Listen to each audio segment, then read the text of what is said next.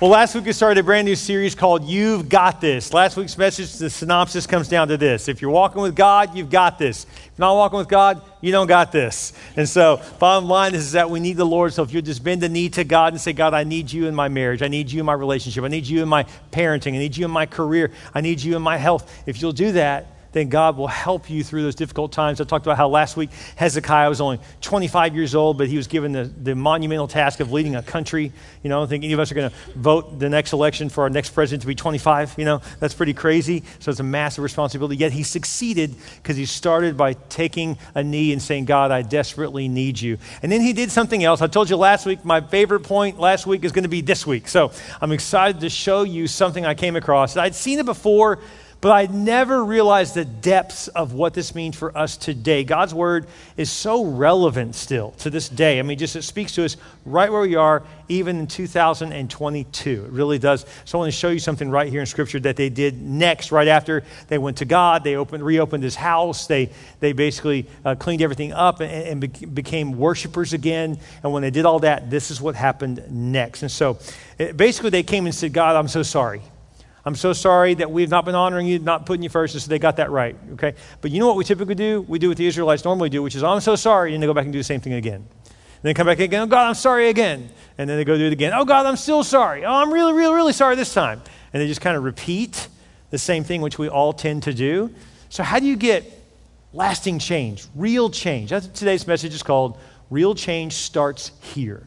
So look what they do. This is what he did differently to make it actually the change stick. Now, when all this was finished, all Israel who were present went out to the cities and cut down the Asherim and the Asherim just means Asherah poles, okay, the plural poles, and pulled down the high places and the altars throughout all Israel until they had destroyed them all. Then all the sons of Israel returned to their cities and each to his possession. So we're going to explain what that verse means over the next few minutes. But what they realized was that we keep repeating the same thing again and again. So the only way for us not to go back to those dumb things that we used to do is to tear those dumb things down. And so that's exactly what they did. They literally tore down all the false gods. Now, the false god that was popular of the day is still popular today. The false god that they worshiped was Baal and Asherah. Baal was the guy. Asherah was the girl. And they would go up to these high places. They were always on hills or mountains because it was basically like a sex god, literally. It was fertility, god of fertility, okay? And so they would go up to these places and they would have these Asherah poles. Asherah was the female god, and they would have temple prostitutes that would dance on the poles, and then people would come and they would lay their offering at the dancers' feet, and that was bringing worship, and then they would also pay the prostitutes and then sleep with them and do all kinds of stuff with them. And so this was what was going on. So, you know, good thing this doesn't happen today, you know what I'm saying? I mean, so that's what they were doing, okay? And it got so bad that they would go and pay homage to Asherah and to Baal. Basically, it was like, man, you know, I'm in the mood. You know, I'm kind of feeling it. Where can I go? All they do is look up. Like, I can go do that hill, or I can go that one over there, or there's one over there. And so you just look up. They're there. They're high places. They're easy to find. So it's convenient to get to them. And they would go there, and it became so normal for them that they would have this illicit, casual sex. Even orgies were going on, that a lot of times people were getting pregnant from this casual sex, and they would have the baby, and then they would sacrifice the baby.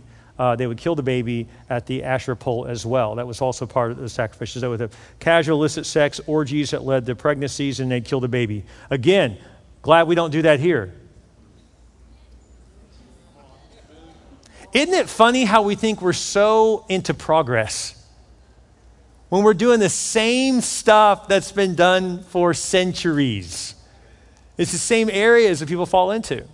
Now, what's interesting, though, that in worshiping Baal, some would partake in the prostitutes and all that, but some would just go and partake in the images of Baal. They would have images of this Baal, the guy, and Asherah, the girl, getting it on. And they would have image after image, and they'd paint these huge painted walls. Historians can show you, archaeologists can show you these walls to this day. And they had every possible thing you could think of, had a picture of it, right? So basically, this is almost really the extent of the beginning of the pornography industry today. So whatever you wanted to find, there it was. And so that's what they had, and it corrupted their entire society. No one talked about it, but everybody knew what was going on. Again, very similar to what we're dealing with today. Now, today's message is actually not on pornography. That's just one point. But I think we're going to see the images as a real big deal as we keep going. But the first thing you need to know is this. Real change happens when you tear down false images. We're going to explain what those mean in just a minute. But of course, the first and most obvious point here is images of immorality can corrupt us, can destroy us. And so in anyone who today says, especially men I'm talking to, if you say, oh, I don't deal with any of that, well, then you've either already dealt with it or you're lying. Because God built you to be visual. So you can't tell me that stuff just doesn't turn me on. That's just not true. It's just what turns you on. Something does. God built you to be designed, but you're built that way so you could get married one day and you could find the satisfaction in your marriage. Okay, and so, but basically they were falling into this. It was destroying their life, and I really believe this is the real pandemic of our culture today. This is the actual pandemic. And so I really believe it's that much of a problem. So a couple things they did that were unique here, and then we're going to get into this image thing a lot deeper. And so, because it goes beyond just the pornographic, just the immorality side, okay? First thing is this, would you write this down? First thing they did is get rid of images that are hurting you and taking you away from God. The first thing they did is they tore them down. They're like, let's just get rid of them. That's the best thing to do. Just get rid of your stash. Get rid of the links that you go to. Get rid of the channels that have stuff on them. Just get rid of it. Just don't have it in front of you, right? It says in Judges chapter 3, I just wanted to go back in Scripture and show you how Israel dealt with this for years. I mean, it was ongoing, just kept coming back around. Judges in chapter 2, chapter 3, chapter 8, chapter 10. It's just an ongoing issue for generations, okay? It says the Israelites did evil in the Lord's sight and served the images of Baal. I notice it didn't say they served Baal, they served the images of Baal. More on that in a minute. They abandoned the Lord. They went after other gods, worshiping the gods of the people around them. See, guys, it's just easy to fall into this stuff because everyone else is doing it, right? And they angered the Lord. They abandoned the Lord to serve Baal and the images of Ashtaroth. And the images, notice that it's the images of Baal because he's a dude. Nobody wants to see that. And so, that was a joke. But they served the images. I love when I have to point out my jokes. That's always good. The images, Ashtaroth was the girl, right? But bottom line is that they were serving these images. But my question for you today is, aren't we really busy serving images, even if it's not pornographic? I mean, how many young teenage girls do you know that just do this all day long? All day long. Image, comment, image, comment, image. I mean, that's serving an image, isn't it? And this is also why so many people struggle with their body image today. It's because every picture looks perfect. And not only are we serving this image, we're joining in it. We want to make ourselves appear perfect. And so this is a huge problem. It says in 1 Samuel, I wanted to show you, this is all over the Old Testament. So the Israelites got rid of their images of Baal and Ashtaroth and worshiped only the Lord. And so I really believe it's going to either be God or images. You're going to have to decide. One of them's going to have to win in your life. So the first thing they did is they tore it down. Number two, we need to limit our access to the wrong images. Just limit your access. The Israelites pulled down the high places and the altars throughout all the land until they had destroyed them all. Jesus put it this way, just lead us not into temptation. That was his prayer. God, just help me not to even be around it. Just help me not to go around the wrong things. Now, let's talk about images and go further with it in just a second. But before I do that, I want to talk about image. Motion is just like video is just, all of this is images on video. It's just motion images. Remember we used to call movies motion pictures? That's really all it is. And so it's still a worshiping of images. Guys, the reason I know this is something that's happening in our culture is because the average person now is spending up to 8 hours a day staring at their phone. 8 hours a day. This is insane. I mean, we've lost our minds on this stuff.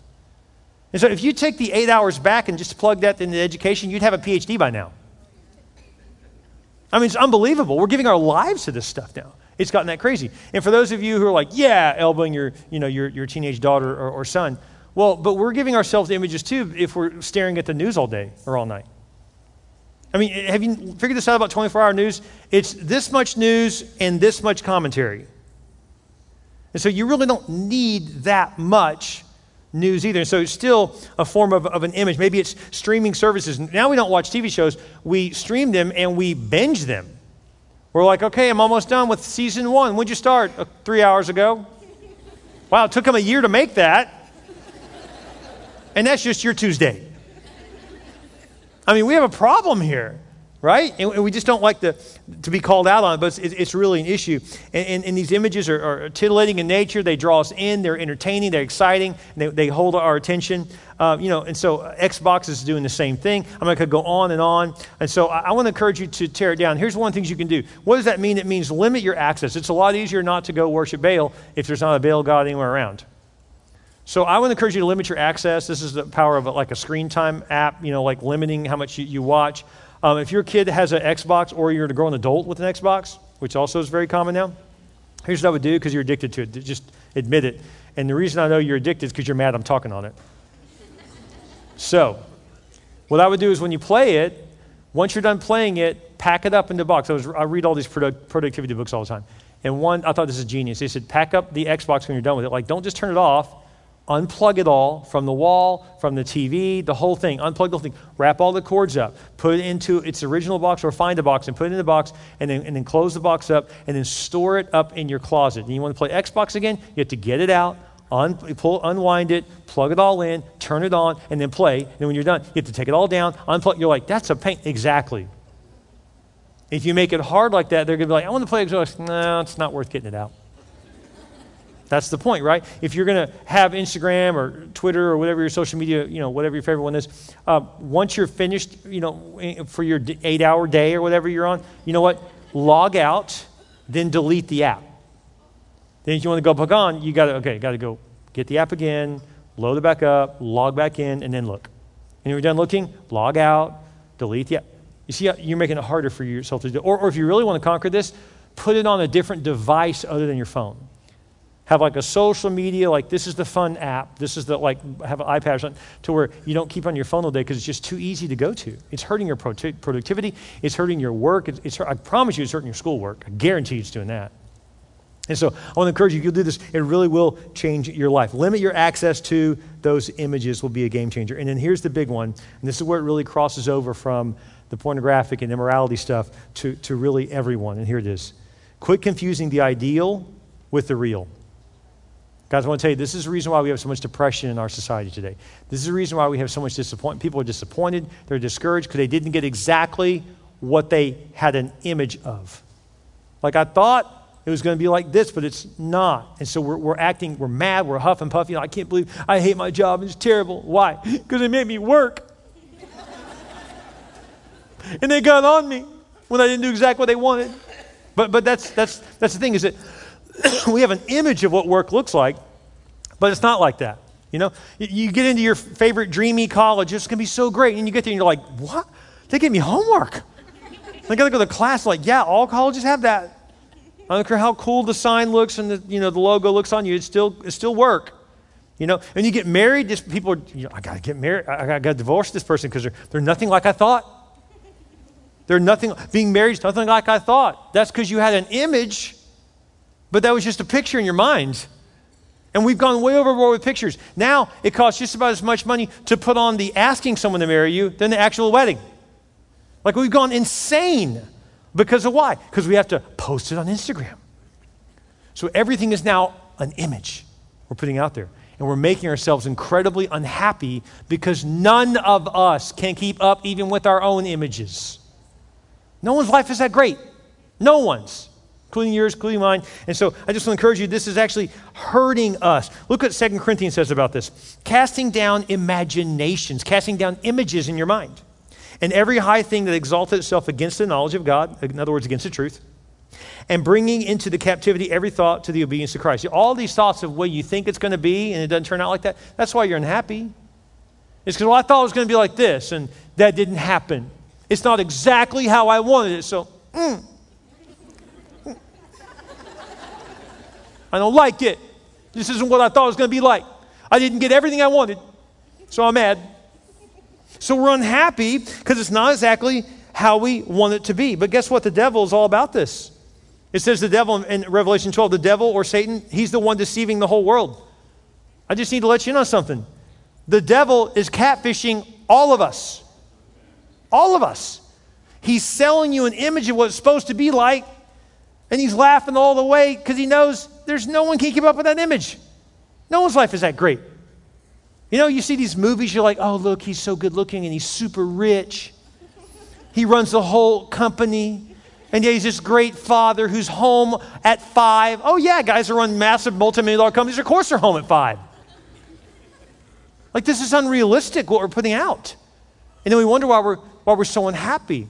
It's because no one is that well put together. You're just going to be disappointed. There was a paratrooper one time, he was trying to learn how to jump out of a plane, which is a scary thing. The commander told him, this is what we're going to do. Okay, everyone listen up. Step 1, like now you got both parachutes on, your main one, your backup. He goes, now, when you jump out of the plane, step 1 is jump out, count to 10.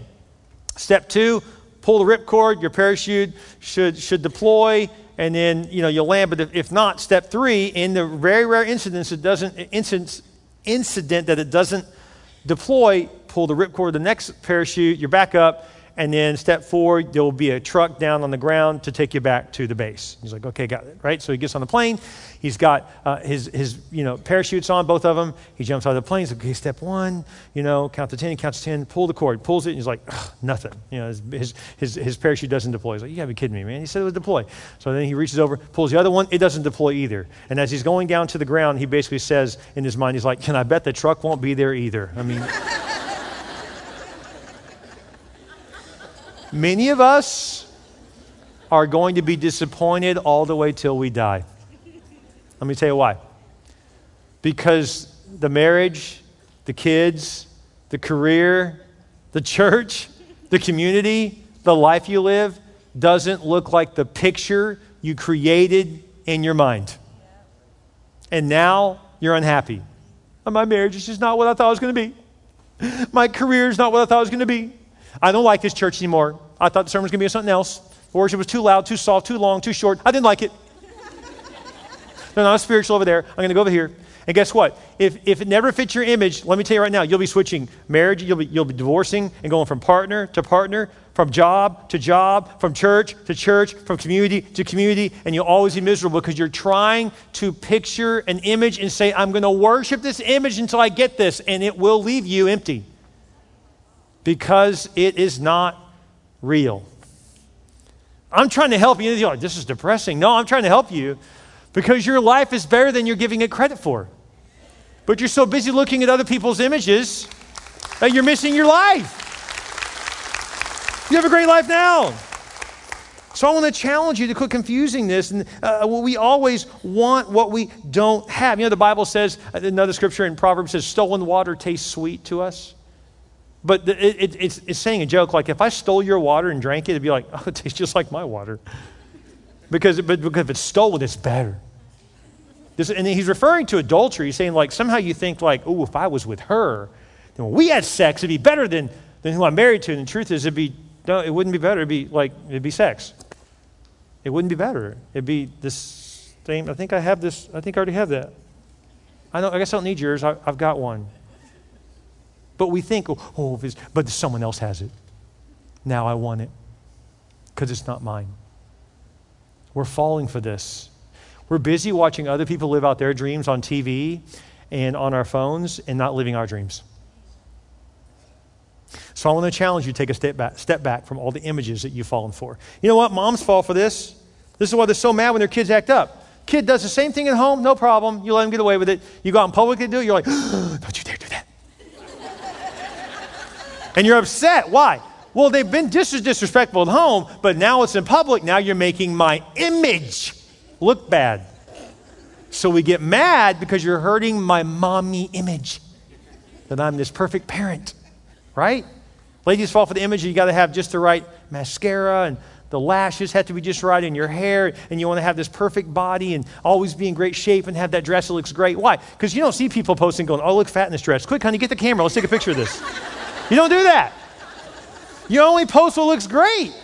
And you see these people, and they always look like they're in shape, and they always look great, but not everyone can look as good as Pastor Bill. You and I are real people. If you eat a lot of Mexican food, you can have this body too. It's possible.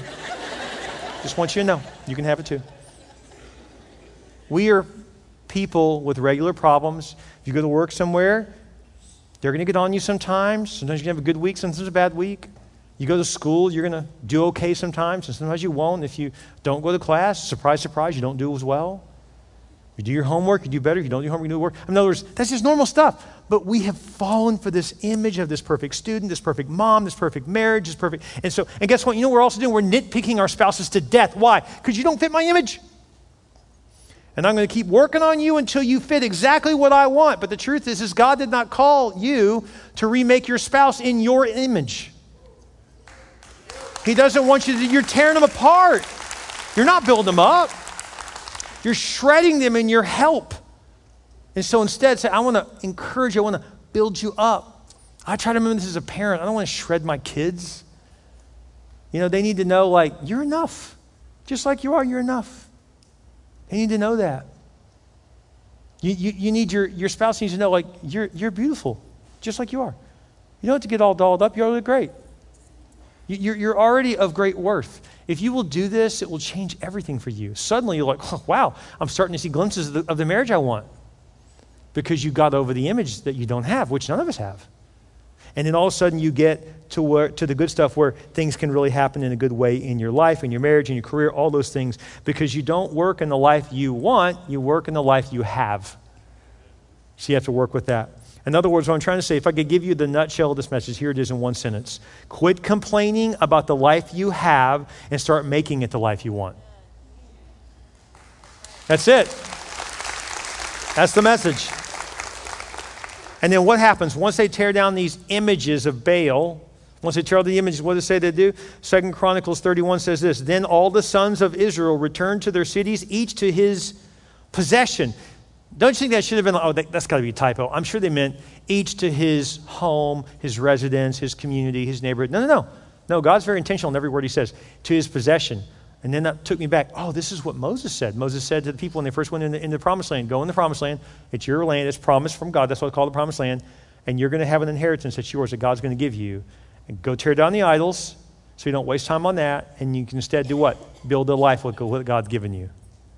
So all of a sudden, if you get over these images you're hooked on, you have one precious gift you forgot you have.